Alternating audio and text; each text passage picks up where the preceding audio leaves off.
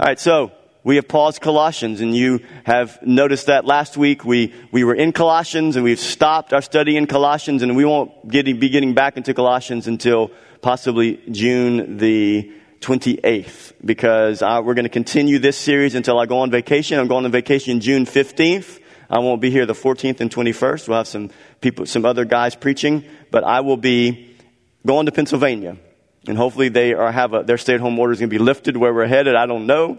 We have family that's over there in Pennsylvania, and they're kind of like, it's still pretty crazy over here. The governor's not lifting stuff. So not all of Pennsylvania is like that. So we'll fly in to where we're going to go, and hopefully the restrictions are lifted. But if not, we'll drive to other parts of Pennsylvania, sightsee, do things in other places that are more open. And so, but when I get back from our vacation, we'll go back into Colossians. But we started a series from now until June the 7th, June the 14th, that we're talking about unshakable. Unshakable is the title of the series. And last week we looked at unshakable joy and how our joy is not shakeable. Now sometimes we can feel like it's shakeable, right? That circumstances and situations can shake our joy. But what we talked about last week was that because we are in Christ, we have a joy that is not connected to this earth. We have a joy that's not connected to temporary things. We have a joy that is not connected to whether or not our circumstances are the way that we want them to be. Our joy is unshakable. And so this morning, we're going to look at unshakable faith. That we do have unshakable faith. And it's the same principle that our faith is ultimately unshakable because it is founded upon Christ, right? And so that's what we're going to look at, unshakable faith. And what we're going to do is we're going to go to the Old Testament.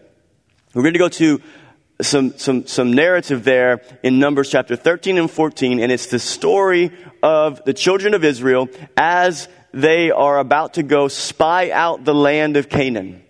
And so I want us to look at this story, and we're going to talk about faith. We're going to talk about doubt. We're going to talk about fear and unbelief. We're going to talk about faith in God in the middle of whatever circumstances that we are going through. And the Old Testament is there for our example. Look at what Paul said in 1 Corinthians.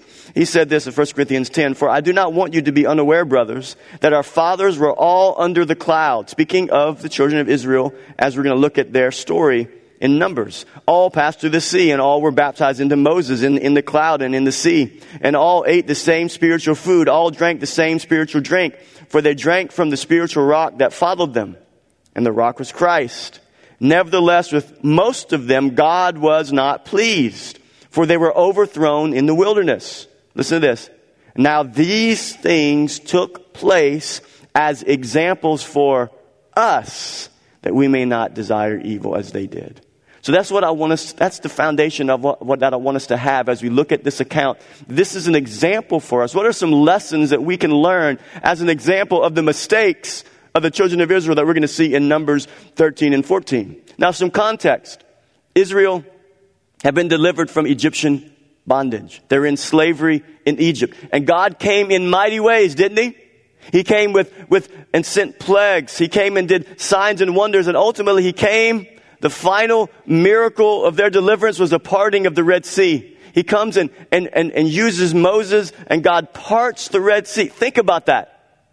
Think about parting of a bayou.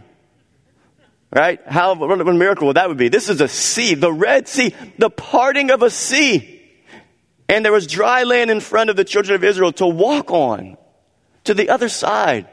And then as soon as the last foot of the children of God got across, and the Egyptian armies that had followed, the water came back over them and they drowned. And God brought judgment. Think about those miracles. This is the context of the nation of Israel getting over across the Red Sea, out of Egypt. And now they're getting ready to go into the promised land. And Moses says, or actually I should say the people go to Moses and say, we need to spy out the land. If you look at Numbers, the text we're going to look at, it says there in Numbers 13 that the Lord told Moses to send 12 spies, one man from each tribe, to go in and to spy out the land. But if you go into Deuteronomy chapter 1, what actually happened was that the people wanted to go. God wanted the people to trust him and to go straight after the Red Sea into the wilderness. God wanted his people to trust him, but they doubted. They're like, God, we're going to check you out. You say that's a good land. You say that we should, be good over there, but we've heard about some people over there that are some bad people, so we want to go and check it out. So God let them do it. Very similar in the book of 1 Samuel, whenever the people wanted a king. God didn't want the people to have a king. God wanted himself to be their king, right? But God told Samuel, give them what they want. Give them a king, but warn them and tell them. Similar context here. God didn't want them to go. He wanted them to trust him. That if he promised a good land, that it was a good land. But they doubted. So they went. They sent the 12 spies. They come back. The spies come back. And 10 of the spies, minus Joshua and Caleb, come back and they have a bad report. They come back and they talk about how, yes, the land is good. We've brought fruit from the land. Look at these grapes. They're amazing. And yes, the land flows with milk and honey. And then they said the scariest word that could be said, however. And that's this is our launching point. And so the first thing we're going to learn from this, as we get into Numbers 13, the first lesson we learn from these spies and the nation of Israel and their response to the bad news is this. Bad news comes with a choice. Bad news always comes with a choice. And the children of Israel, or in particular, these 10 spies, these 12 spies, had a choice. They all had the same bad news. They all got the same bad news. They had good news, but then they had some bad news. There were some people in the land that were dangerous. Listen to what they said. So they gave the good news first, but then here's the bad news. However, Numbers 13, however, the people who dwell on the land are strong. The cities are fortified, and they're very large. And besides, we saw the descendants of Anak there. Then the men who had gone up with him said, we are not able to go up against the people, for they are stronger than we. So they brought the people of Israel a bad report. Bad news of the land that they had spied out, saying the land through which we have gone to spy it out is a land that devours its inhabitants, and all the people that we saw in it are of great height. So the 12 spies went in to check out the land that God had promised to give them, and they came back, and yes, the reality was that there were giants in the land. The reality was that there were enemy armies that were there, that were going to be difficult for the children of Israel to fight. The danger was there. And they had a choice. All 12 spies had a choice. How were they going to respond? Would they believe God? Would they believe the God who parted the Red Sea? Were they going to believe him? Would they believe that God was in control? Would they believe that God was able? Would they believe that God was able to destroy those armies and those men just like he destroyed Pharaoh's armies?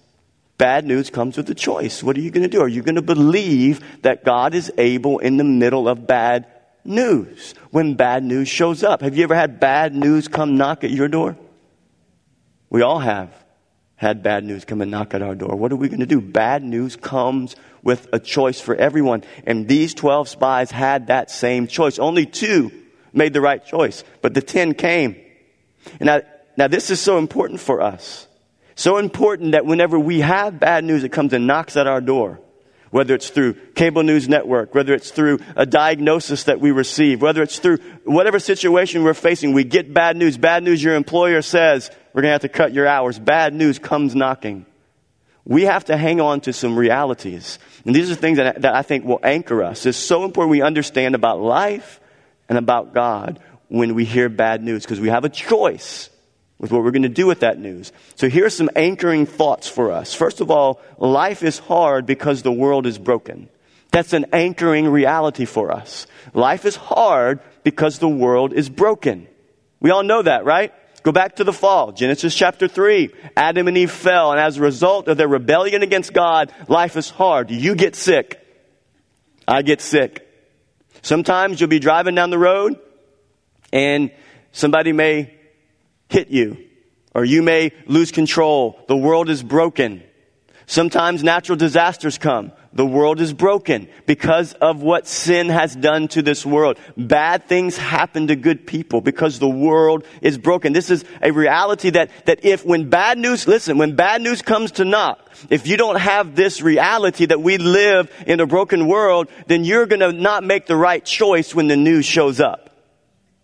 And another anchoring reality about our life is that life is hard because we are sinners. So life is hard because the world is broken. But life is hard because we are sinners and we will make bad choices that will come with consequences. It's a reality we all face. Look at Proverbs 19:3. When a man's folly, or his sin, his rebellion against God, when man's folly brings his way, his life to ruin, his heart rages against God. What does it, Proverbs 19 say there? It's a man's folly that brings his life to ruin. This is a reality that life is hard because we're sinners. We still have the capacity to make sinful choices that can bring consequences. We must hold on to those anchoring realities whenever bad news comes and knocks. A third reality is this. Life is hard because we are sinned against. Life is hard because the world is broken. Life is hard because we are sinners. And life is hard because sometimes we're sinned against. Why? Because all are sinners. And sometimes we can be sinned against and it's not our fault. So we must have these anchoring realities about life that help us when bad news comes knocking. Now, there's a greater reality, right? If there's not a greater reality, let's close the doors, let's go home right now. There's a greater reality. Life is hard, but God is greater. Life is hard, but God is greater than our choices. God is greater than the choices of other people. God is greater than all. And so those are the anchoring realities. Yes, life is hard, but you have to have the anchoring reality that God is greater. Life is hard, but God is greater. And the 10 of the 12 spies, all they saw was that life is hard. They lost the view that God is greater. It's kind of like the bully. Kind of like the kid that's being bullied in the neighborhood. Kids being bullied in the neighborhood. The bully comes and the bully's hard. The bully hits hard. And the boy just keeps getting bullied day after day after day after day. And he's not telling his dad because he's kind of scared about telling his dad. And finally he comes and he tells his dad, Dad, this kid just keeps bullying me every day. Life is hard because of this bully. I don't want to go ride my bike in the neighborhood. Tells dad. And what happens next? Any self-respected dad's going to get out there and what's he going to do? He's going to go find that bully. And you know what the reality is? Life is hard, but dad is greater. The bully is mean, but who's greater? The dad's greater. The dad's going to take care of that bully. It's the same picture of our God. Life is hard. Life brings challenges, but God is greater. And these spies, the 10 that made the wrong choice, they lost the reality. Yes, the giants are there. Yes, you're going to go through challenges. That song we sung, it said, if struggles come, if challenges come. No, it's not an if. Suffering comes. It's when suffering comes. When is your time? When is my time for suffering? It's gonna come for me, and it comes for all of us. And we have to have the anchoring realities that is what this life is. But there is a greater reality above all of that God is greater than our suffering. He is stronger than our suffering. He is bigger than the bully. Because He's God. He created the bully. He's greater. Life is hard, but God is greater. Will we fall into unbelief and despair? Or will we align our thoughts to what is true about life and to what is true about our God? And these spies made the wrong choice. They made the wrong choice. Now we're going to continue here as we go on. And their wrong choice had some consequences. Listen to this. This is the second thing that we're going to see. So secondly, bad news travels fast and is very contagious.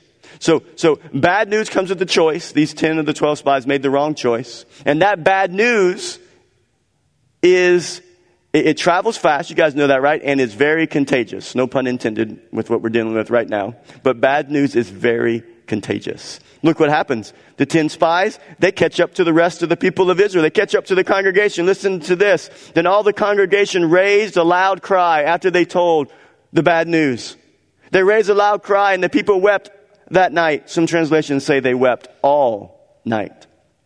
And all the people of Israel grumbled against Moses and Aaron. The whole congregation said to them, would that we had died in the land of Egypt, or would that we had died in this wilderness. Why is the Lord bringing us into this land to fall by the sword? Our wives and our little ones will become a prey. Would it not be better for us to go back to Egypt? And they said to one another, let us choose another leader and go back to Egypt. So what happens? Bad news travels fast and it's very contagious. So these 10 spies came and they said, hey, the land's terrible. It is terrible. There's giants in the land. And that bad news traveled and it impacted the whole congregation of the nation of Israel. And they wept and they wailed all night long to the point where they said, you know what? I would rather die than to go into that land. I'd rather go back to Egypt. Let's spare our lives, but we're willing to go back to captivity even. And we need new leaders. These guys are crazy. They're leading us to go die. Our wives are going to die. Our kids are going to die. The bad news was so contagious. It traveled so fast and it impacted so many people. We are so easily moved by what we see. We are the same way. We are the same way. We look at the stories of people in the Bible and we think, well, no, we're really not like that. I am just like that. My wife had to tell me to shut up, she didn't tell me to shut up. She says, Ben, stop talking. Stop talking. Your talk is not helping you. It's not helping me, and it's not going to help anybody else. Stop your negativity, because it's so important. We are so easily moved by what we see, and here's what's dangerous, is if we are moved by what we see, and that movement internally hits our lips.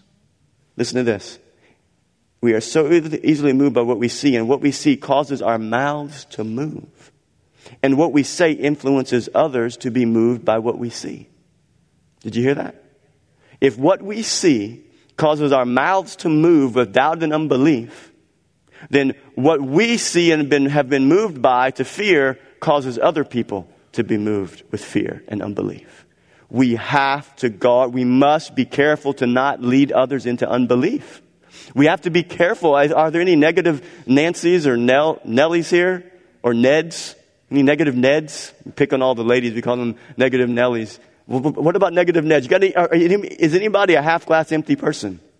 If that's your tendency, you have to be on guard against this more than others. Because if you're not careful, you can lead others into unbelief. If your initial reaction is to say, oh, forget it, we're done, we're toast, never going to change. Keep your mouth shut. Life is hard, but God is greater. Life is hard, but God is greater. The bully's hard, but God is bigger. And we must watch our words. You know what happens when we keep our mouths moving in negative circumstances? Is that we're saying the wrong thing. We're saying the wrong thing. We forgot our song. We have forgotten our songs. And that's what Israel did. They had forgotten their songs. Do you remember their song in Exodus 15? What happened after they were delivered, after the Red Sea was parted, after they got out of Egypt, after their enemies were destroyed? What happened? They built stones of remembrance and then they started singing. Moses wrote a song, Exodus 15. Do you remember the song? Listen to the song. Exodus 15, then Moses and the people of Israel sang this song to the Lord, saying, I will sing to the Lord, for he has triumphed gloriously. The horse and his rider he has thrown into the sea. The Lord is my strength and my song, and he has become my salvation. This is my God, and I will praise him. My father's God, and I will exalt him. The Lord is a man of war. The Lord is a man of war. The Lord is his name. Pharaoh's chariots and his host he is cast into the sea. And his chosen officers were sunk in the Red Sea. The floods covered them. They went down into the depths like a stone. Listen to this. Your right hand, O Lord, glorious in power. Your right hand, O Lord, shatters the enemy. In the greatness of your majesty, you overthrow your adversaries. You send out your fury. It consumes them like stubble. Oh, how the mighty have fallen. They're mighty songs of God's ability to destroy enemies. And you get a little while later, what are we going to do? There's giants in the land. Did they just forget their songs that they just had sung? Had they forgotten their song? And that's what happens. We forget our songs. We forget God's faithfulness. We forget God's faithfulness. And we allow that bad news to take root in our heart. And it travels fast and it impacts others. We must sing our songs of salvation, of deliverance. Psalm 59 is a good one. But I will sing of your strength. I will sing aloud of your steadfast love in the morning. For you have been to me a fortress and a refuge in the day of my distress. O my strength, I will sing praises to you, for you, O God, are my fortress. the God who shows me steadfast love. You know, there's an account in the book of Acts that really mirrors Numbers 13 and 14. Peter and John go to the Gate Beautiful. They're going to go worship. They pass the lame man at the Gate Beautiful. And you know the story. Silver and gold have I none, but such as I have give I thee. Take up your mat and walk. In the name of Jesus of Nazareth, take up your mat and walk. He was healed. It was a miracle. Good news travels fast too. Good news traveled. And it got to the Sanhedrin, got to the religious leaders of the Jews, and they said, wait a minute, we got to stop this. They got to stop preaching in Jesus' name. And they threatened them, and they said, you stop preaching in Jesus' name or it's going to be bad for you. Peter and John, they go back to the congregation. They tell them what's going on, and there's a different response than the children of Israel. Listen to this in Acts 4. And when they were released, they went to their friends, to the congregation, and reported what the chief priests and the elders had said to them. And when they heard it, when the congregation heard it, listen to this, listen to their response. They didn't lift their voices all night to God in despair. They lifted their voices to God and said, Sovereign Lord, who made the heaven and the earth and the sea and everything in them. And when they had prayed, the place in which they were gathered together was shaken, and they were all filled with the Holy Spirit and continued to speak the word of God with boldness. You see the difference? The children of Israel in Numbers 13 and 14, they got the bad news. The 10 spies made the wrong choice. Bad news traveled fast and was very contagious. And a spirit of doubt and unbelief fell upon the nation of Israel. And they didn't pray. They didn't acknowledge God's sovereignty. They didn't acknowledge His ability. They just gave in and said, we'd rather die. We're not going to go in there. We'd rather die. Yes, God delivered us in mighty ways, but we are in such despair we'd rather die. But listen to God's people in Acts 4.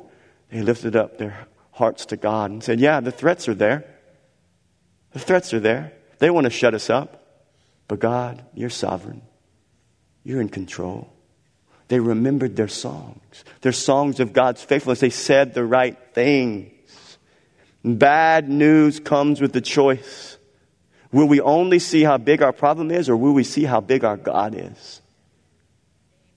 Bad news will travel fast, but we must replace it with songs of prayer and thanksgiving and songs of remembrance.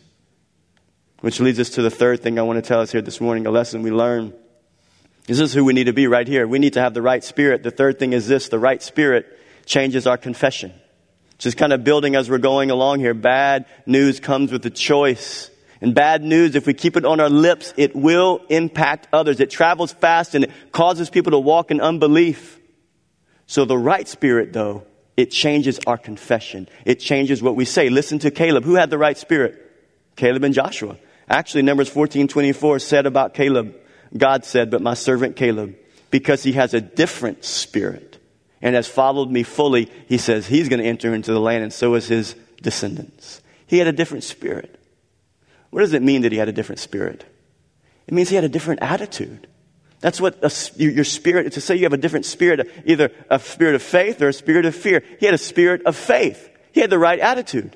Because he didn't doubt God, because he remembered God's faithfulness, he declared some things. Listen to his confession. His confession changed. The right spirit, the right attitude changes our confession. Listen to this. Caleb said in Numbers 13, but Caleb quieted the people before Moses and said, let us go up at once to occupy it, for we are well able to overcome it. Amen? Thank God for the Calebs. Thank God for people who say, yeah, there's giants there. There are, for sure. It's bad. It looks really bad right now. But boy, do we need Calebs who will stand up and say, yeah, it's bad, but God is big. It's bad, but God's greater. Listen to his confession again. Numbers 14. If the Lord delights in us, he will bring us into this land and give it to us. A land that flows with milk and honey. Only do not rebel against the Lord. Do not fear the people of the land, for they are bread for us. We're going to consume them. Their protection is removed from them, and the Lord is with us. Do not fear them. Then all the congregation said to stone them with stones. There's some unbelief right there, right? Shut that guy up. He's naive. He's foolish. No, he wasn't naive. He wasn't ignorant. He wasn't foolish. What was he? He was a man of faith. Why? He had reason to believe. Because of what God had done. The right spirit will change what you say. It'll change your confession. You know the flip side of this? You know what's sad? Is that unbelief ultimately will cost people. I'm going to say this carefully. I want you to hear what I'm saying. I want you to hear very carefully. There is only one unforgivable sin. I want you to hear it. Only one unforgivable sin. It is the sin of unbelief. If you die in unbelief, it is the only sin that will not be forgiven. If you die in a position of unbelief in Christ as your Savior, you have no hope for eternity. It's the sin of unbelief. It can cost you everything. If you don't think that's true, look at what happened in Numbers 14. God wants to talk to Moses, goes to the tent of meeting and says, it's time to talk, Moses. He goes and he talks to Moses, says, I'm done with these people. He even says, they have rebelled against me these 10 times. God counted their transgressions. Says, these 10 times they've rebelled against me. And so as a result, they're not going into the land of rest. They're not going in. They lost out. Listen to what it says. This is what God said, Numbers 14. Not one shall come into the land that I swore I would make them dwell, except Caleb the son of Jephunneh and Joshua the son of Nun. But your little ones, who you said would become a prey, isn't that interesting? I will bring them in, and they shall know the land that you have rejected. But as for you, your dead body shall fall in the wilderness, and your children shall be shepherds in the wilderness 40 years and shall suffer for your faithlessness. Unbelief matters. Belief and unbelief matters greatly. Until the last of your dead bodies lies in the wilderness. It's interesting, I didn't read the section there, but God said that for every day the spies were in the land spying out 40 days, for every day a year. That's where the 40 years came from, in the wilderness. It was a judgment of God. They stayed in the wilderness a year for every day they spied out and did not trust God. And that whole generation died out. Even Moses, because of his rebellion, he didn't get to go in. But a whole other generation, the Joshua generation, got to go in. Unbelief matters. God has not called us to unbelief. He's called us to faith and not to fear. When we trust God in the middle of our trials, it brings glory to His name. We must trust God, and our confession must change. Similar to David and Saul. Do you remember David? He's going out to fight the giant. Children of Israel, they're in fear. This giant comes out. He's defying the armies of God. He's cursing God. David shows up to bring cheese and bread to his brothers who are on the front line. And he's listening. He's like, wait a minute. That guy is a Philistine. And you hear what he's saying? You hear him talking? He's cursing our God. Is somebody going to do something? Somebody going to step up? So he goes to Saul and says, hey, I got it. I'm ready to go. I can take this guy. And Saul tries to convince him and says, oh, buddy, you're a youth. This guy is a man of war from his youth. You have no way. Look at him. He's so tall. And what does David do? He starts saying, well, let me tell you something. Let me start singing my song to you, my song of faithfulness. He said, there was a lion and there was a bear, and I got him by the beard, and God delivered me. He said, so look, I don't know what this guy, he's big. I don't know all about him, but I know about my God, and I will be able to take down this uncircumcised Philistine. Same picture. The right spirit. David had the right spirit. Saul had the wrong spirit. God judged Saul for his wrong spirit. Our confession matters. Now, before we go to conclude here, I have to tell you this. When we're talking about confession, having strong faith does not mean we ignore the realities of our circumstances.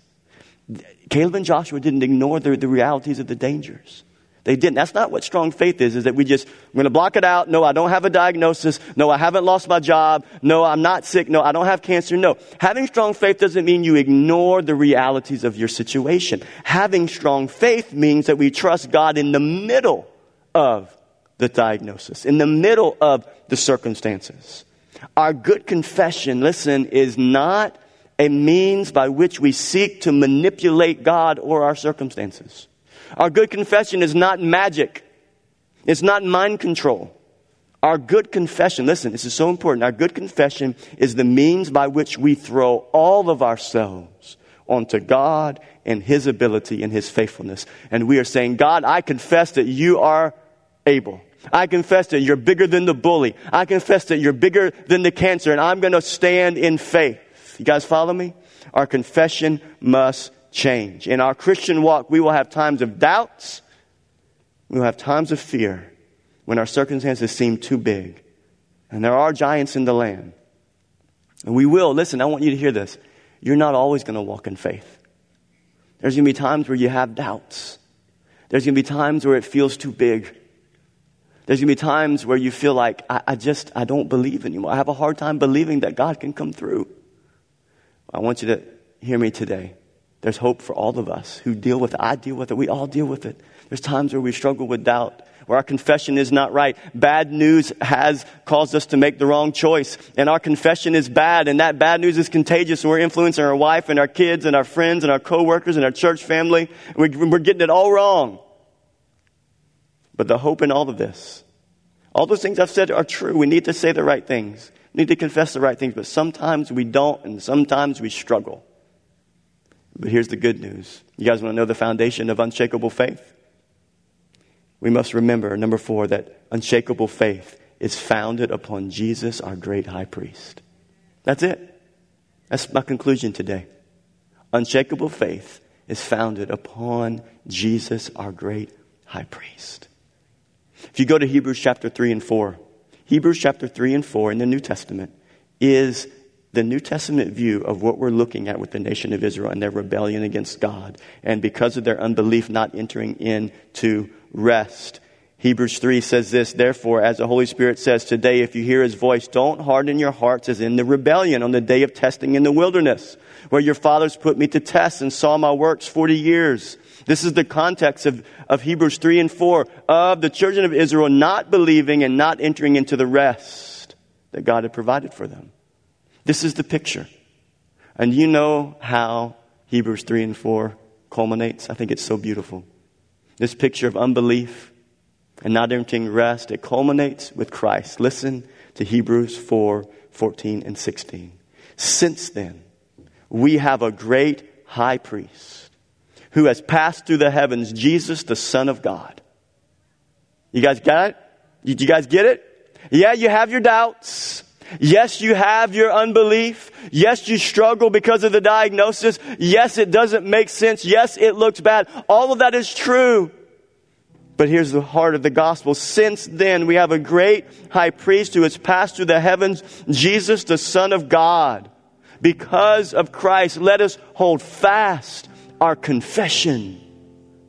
For we do not have a high priest who is unable to sympathize with our weaknesses, but one who in every respect has been tempted as we are, yet without sin. Because of Christ, here's the key in verse 16, let us then with confidence draw near to the throne of grace, that we may receive mercy and find grace to help in our time of need. Having unshakable faith is not because we work hard at not doubting. Having unshakable faith is because we have a great high priest who is fighting for us.